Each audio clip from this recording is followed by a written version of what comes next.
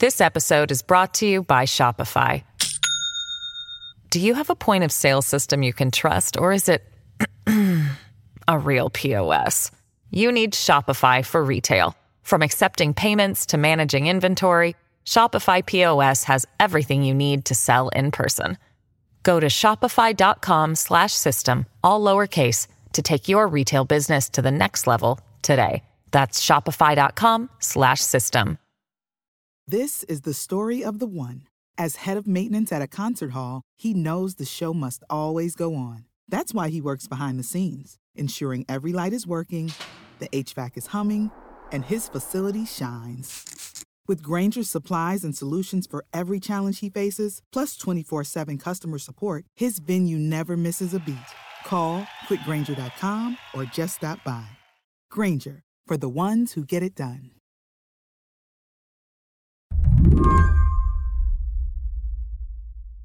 Mark Joseph Stern, how confident are you in how the Supreme Court is going to rule when it comes to abortion? My confidence level is high. Like off the charts high? No, not off the charts high.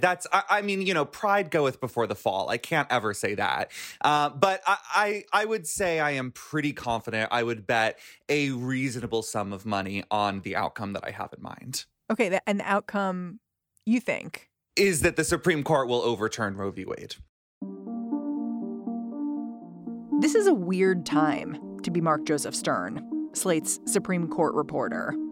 For years, he's been saying how extreme the court's getting. He's marveled at the way the justices have been quietly steamrolling over precedent. And when he dialed into last week's oral arguments, where the state of Mississippi was asking the court to uphold a ban on abortion after 15 weeks of pregnancy, it felt a little like an I told you so moment. I feel like some people owe me an apology, to be frank. But of course, I don't like being right. I hate being right. It is a curse to be right. I love it when I'm wrong. And I wish I had been wrong about this one. I mean, you said the justices on Wednesday showed their cards. Can you explain what you meant by that? Well, they kind of dropped the pretense that they had been maintaining for several years now. When I say they, I'm mostly talking about Amy Coney Barrett and Brett Kavanaugh. And with Barrett and Kavanaugh in particular, it wasn't that long ago that they went before the Senate Judiciary Committee. They testified under oath about Roe. They said it had been settled law for nearly half a century and did not even hint that they would consider overturning it. And yet, during oral arguments last week, Barrett and Kavanaugh seem to have had a change of heart. I want to be clear about what you're arguing and not arguing. First, Justice Kavanaugh pointed out that overturning Roe versus Wade wouldn't ban abortion. It would simply let each state independently decide how they wanted to deal with the issue. And so for if you were to prevail, the states, majority of states or states still could and presumably would continue to freely allow abortion. Many states, some states would be able to do that even if you prevail under your view. Is that correct? That's consistent with our view, Your Honor. It's one that... Then Justice Barrett started talking about adoption, arguing women could simply carry their pregnancies to term and then relinquish their parental rights instead of getting an abortion. So just to summarize, 6 out of 10 Americans think abortion should be legal. But these justices are hinting that the precedent that allows abortion to take place is about to be overturned. Both of them sounded like they have despised Roe for a very long time, wanted to overturn Roe for a very long time, and now that they have the opportunity before them, they're not going to wait, they're not going to dawdle. They are ready to do this now. Today on the show, how the Supreme Court got here. It took decades, involved rigid commitments. With the future of abortion at stake, can progressives learn from this kind of discipline? I'm Mary Harris. You're listening to What Next? Stick around.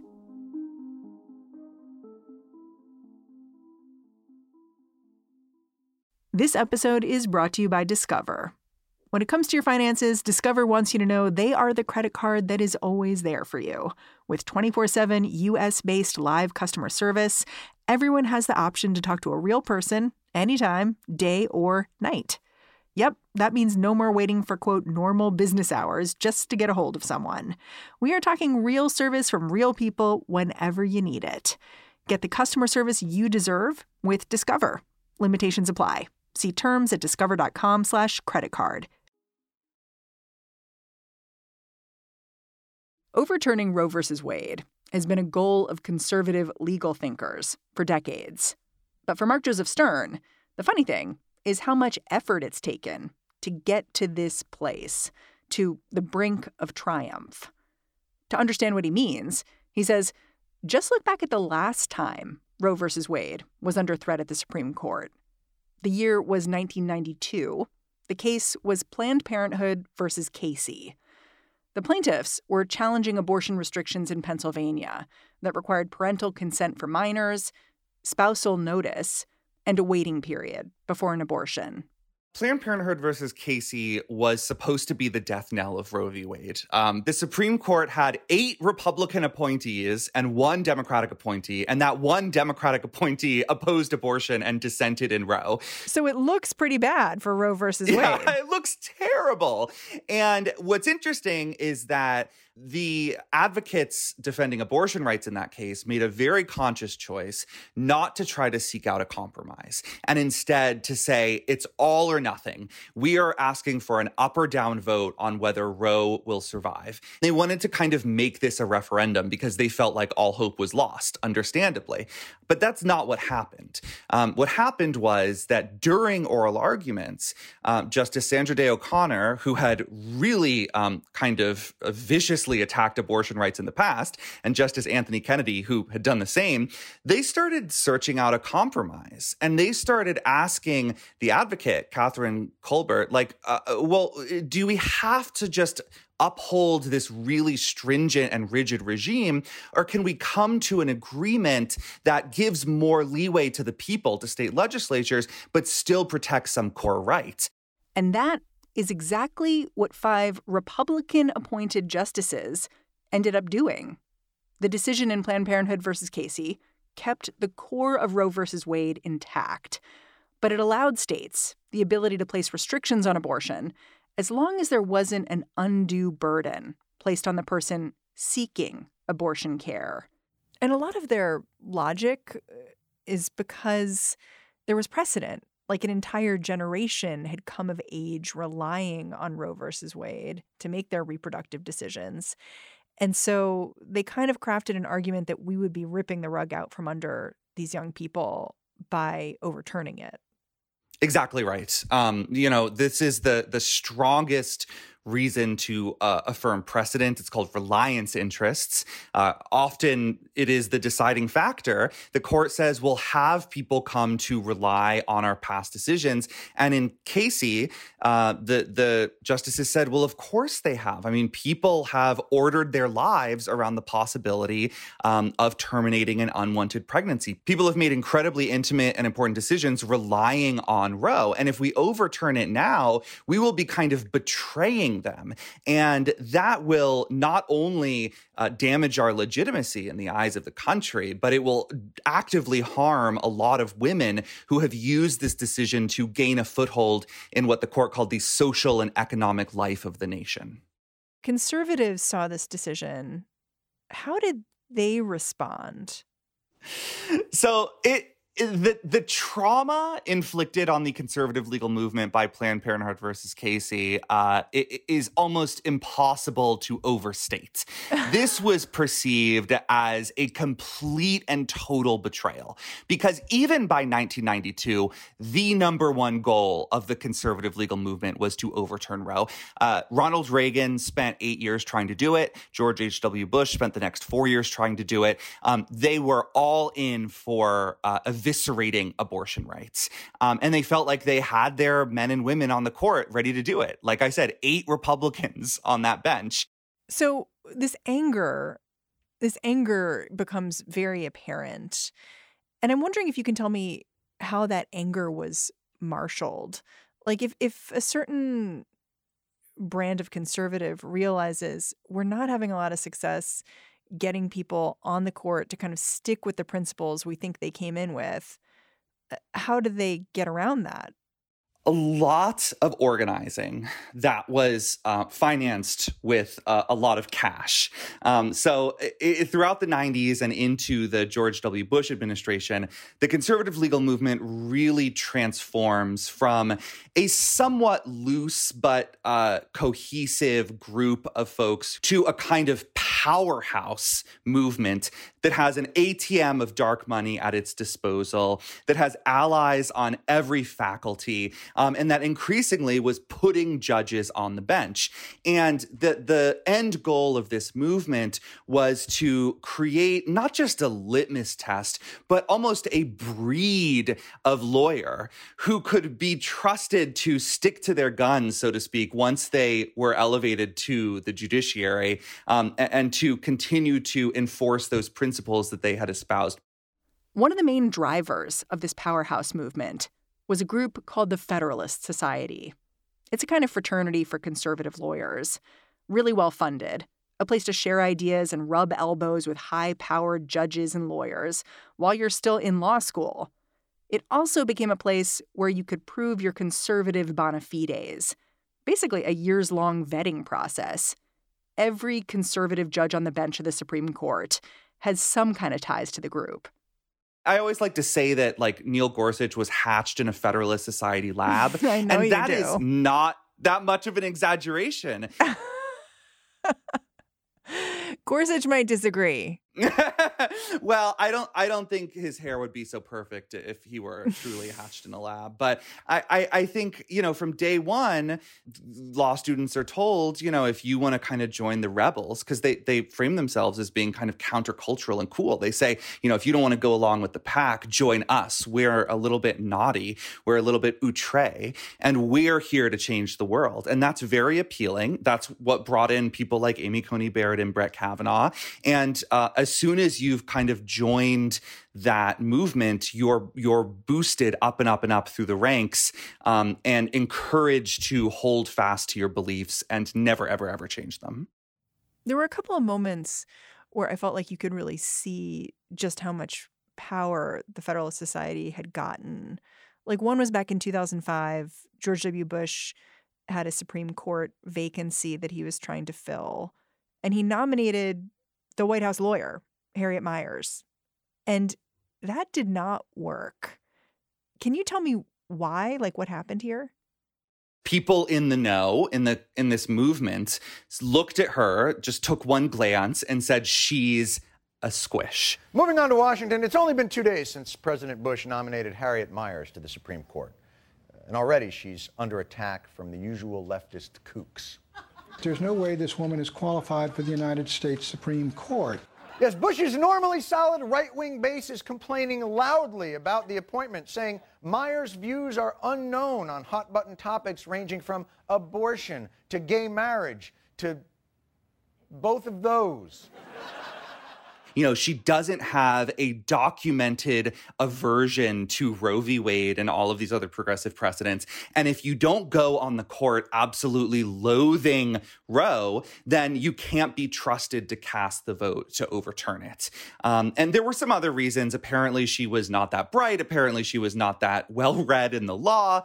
But the main justification for tanking that nomination among Republicans was, she's just not trustworthy. She's not one of us. She came up in a different movement. We can't trust her to go do the right thing once she dons that black robe. And then that's how we got Justice Alito, right? Who remains the worst Supreme Court justice in my book after 3 Trump I don't know nominees. If you could say that, Mark, the worst. I have respect for someone like Neil Gorsuch. I even have respect for Amy Coney Barrett. These people, they kind of earn their stripes, and they do occasionally buck the orthodoxy. Alito would never, ever do that. His jurisprudence is always in perfect alignment with the most recent Republican Party platform. And that is why he is a perfect Federalist Society judge. And that is why, in my book, he's just the goddamn worst.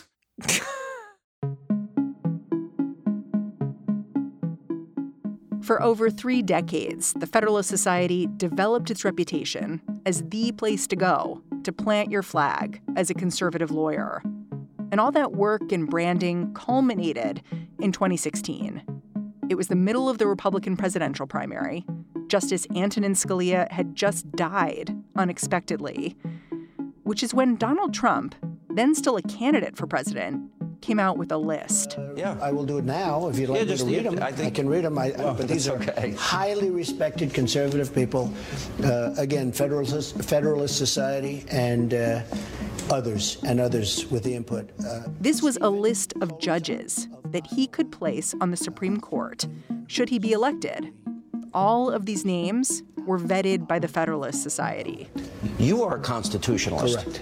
Correct. And I want high intellect. I want great intellect. These people are all of very high intellect. They're pro-life. We will keep people within this general realm. And this will have an impact for generations to come. Oh, generations. And I would say... And I think that list may be the thing that won him the presidency, because there were a lot of conservatives who were focused on the courts who just didn't believe that Trump would go along with what they wanted, who were convinced that he would go in there and name like Miss Tennessee to the Supreme Court because he was so unpredictable and so wacky. And when he put out that list, which was compiled in close collaboration with the Federalist Society, they all realized he gets it. You know, he may be totally crazy and undisciplined on almost everything else, but he understands the amount of power and the number of votes that he can gain from just towing the line on judges. And we saw that throughout his presidency. You know, he would go out and say all kinds of crazy things on all kinds of subjects. But when it came to the court and when it came to the Supreme Court and justices, he kept his mouth shut. And that is how he convinced Anthony Kennedy to step down. And that was pretty much the decisive moment in his presidency until you know, Amy Coney Barrett came along. So, you know, he changed the dynamic completely. When we come back, can progressives steal from this conservative playbook?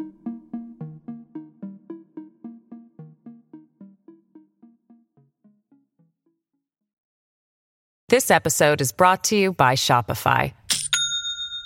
Do you have a point of sale system you can trust, or is it a real POS? You need Shopify for retail. From accepting payments to managing inventory, Shopify POS has everything you need to sell in person. Go to shopify.com/system, all lowercase, to take your retail business to the next level today. That's shopify.com/system. This episode is brought to you by Progressive Insurance. Hey, listeners, whether you love true crime or comedies, celebrity interviews, news, or even motivational speakers, you call the shots on what's in your podcast queue, right? And guess what? Now you can call the shots on your auto insurance, too. Enter the Name Your Price tool from Progressive. The Name Your Price tool puts you in charge of your auto insurance by working just the way it sounds. You tell Progressive how much you want to pay for car insurance. Then they'll show you a variety of coverages that fit within your budget, giving you options. Now, that's something you'll want to press play on. It's easy to start a quote, and you'll be able to choose the best option for you fast. It's just one of the many ways you can save with Progressive Insurance. Quote today at Progressive.com to try the Name Your Price tool for yourself and join over 28 million drivers who trust Progressive. Progressive Casualty Insurance Company and Affiliates. Price and coverage match limited by state law. Mark Joseph Stern says aside from money and influence, the Federalist Society provides its members with one more crucial tool, a framework for looking at the law. It's called originalism. It encourages jurists to look at their cases through the lens of what the framers of the Constitution intended way back at the founding of the country. It says they have to be aggressively neutral about the law. And you could hear this framework in action last week during oral arguments. Correct, Your Honor.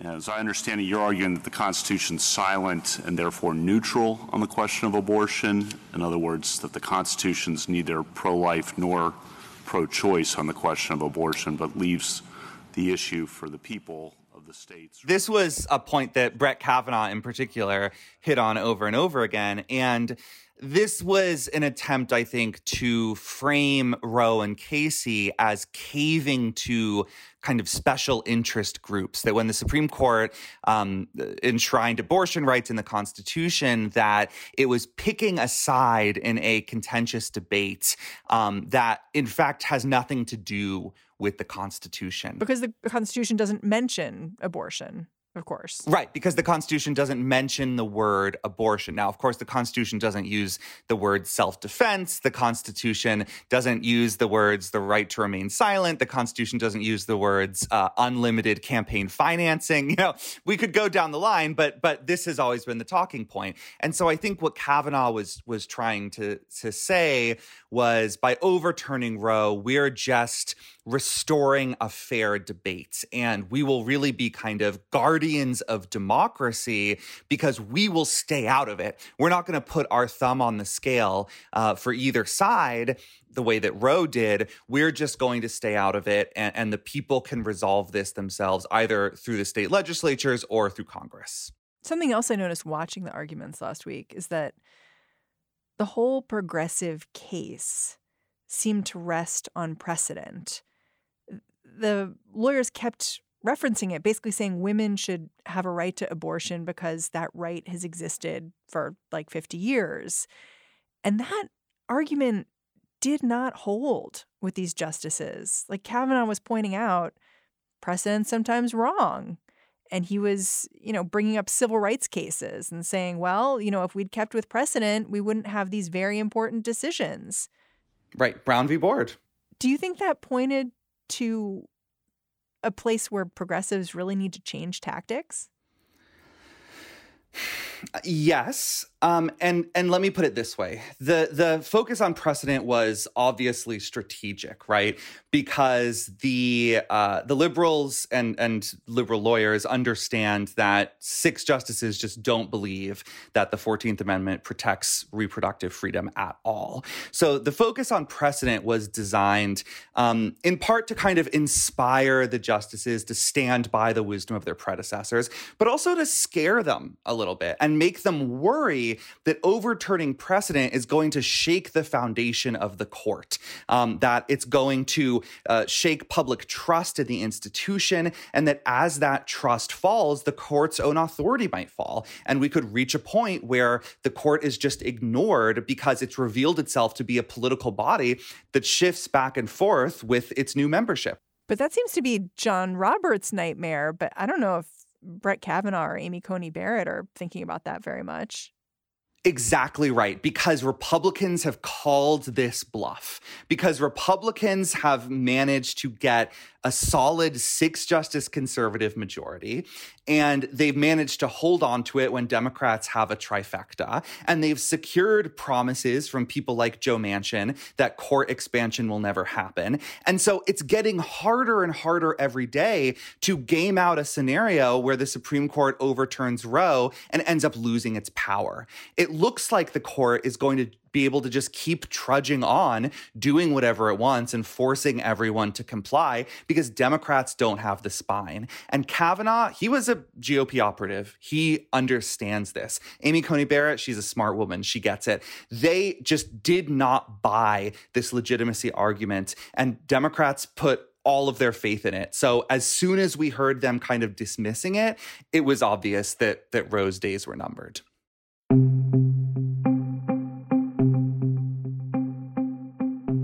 Okay, so you've really laid out how this argument from 30 years back changed things for conservatives, and especially for how they think about abortion. It also supercharged the Federalist Society and created this world where it looks like Roe versus Wade is about to be potentially overturned. I wonder if you look at the argument we saw last week and think it's going to have a similar effect on progressives.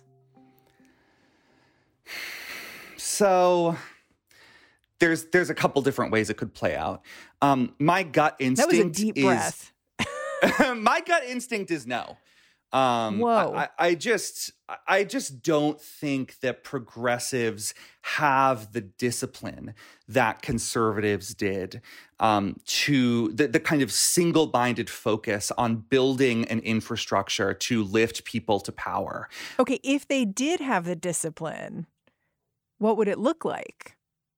If they did have the discipline, it would look like figuring out how to filter out all of the bad faith nonsense that the right constantly flings at legal liberals to sort of confuse and sidetrack them. It would look like them being willing to stand up and say, overturning Roe is monstrous and wrong. It would look like them actually saying we need to engage with politics directly and find wealthy and powerful benefactors who are going to kind of fund our rise the way that the Federalist Society did. So you're talking about like building up the legal establishment and sort of recognizing that that has value politically. And so political parties should fund that. They shouldn't just expect that it exists for them. Yeah, political parties and private interest groups. I mean, not to sound conspiratorial, but the Kochs funded a great deal of the Federalist Society's activities. And just the fact that you could get free lunch at FedSoc events in law school probably accounts for at least 5% of their membership. Having the money behind you to do this, to fly, budding young minds out to Denver for a conference, to host a big seminar where everyone critiques each other's papers about some big legal issue, the kind of luxe lifestyle that FedSoc introduces to its members, liberals don't have that at all. The lesson I sort of take looking at what just happened last week is that progressives are in a long, long game. It took 30 years to get from that Casey decision to where we are now. It took 20 years to get from Roe to Casey. And they have to just be so aggressive every step of the way. Like, don't give an inch because you're going to have to keep being in these trenches for a while. Yeah, I think that's correct. I think liberals, progressives need to hunker down and get ready for a decades-long battle. I mean, Rebecca Traister wrote a great piece where she said, Roe might not be restored in my lifetime. And I think that's absolutely true. It may be decades until the Supreme Court reaffirms abortion rights, and it may well never happen. And so liberals need to figure out how to deal with being lost in the desert. This may last a lot longer than 40 years. They are out there in the desert. They do not know how to find their way to the promised land. And they don't have any kind of model to follow except the conservative one, which doesn't work for them because they don't have the cash. And so I don't have an answer. I'm glad it's not my job to find one. Mark Joseph Stern, thank you so much for telling me all this history. Always a pleasure, Mary. Thanks for having me on. Mark Joseph Stern writes about the Supreme Court for Slate. And that is our show. What Next is produced by Daniel Hewitt, Carmel Delshad, Elena Schwartz, and Mary Wilson. Each and every day, we get support and help from Allison Benedict and Alicia Montgomery. And I'm Mary Harris. Go say hi to me on Twitter. I'm at Mary's Desk. Or just come back to this feed tomorrow. I'll be here waiting for you.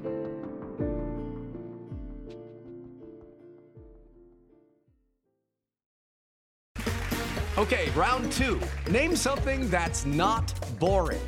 A laundry? Ooh, a book club. Computer solitaire, huh?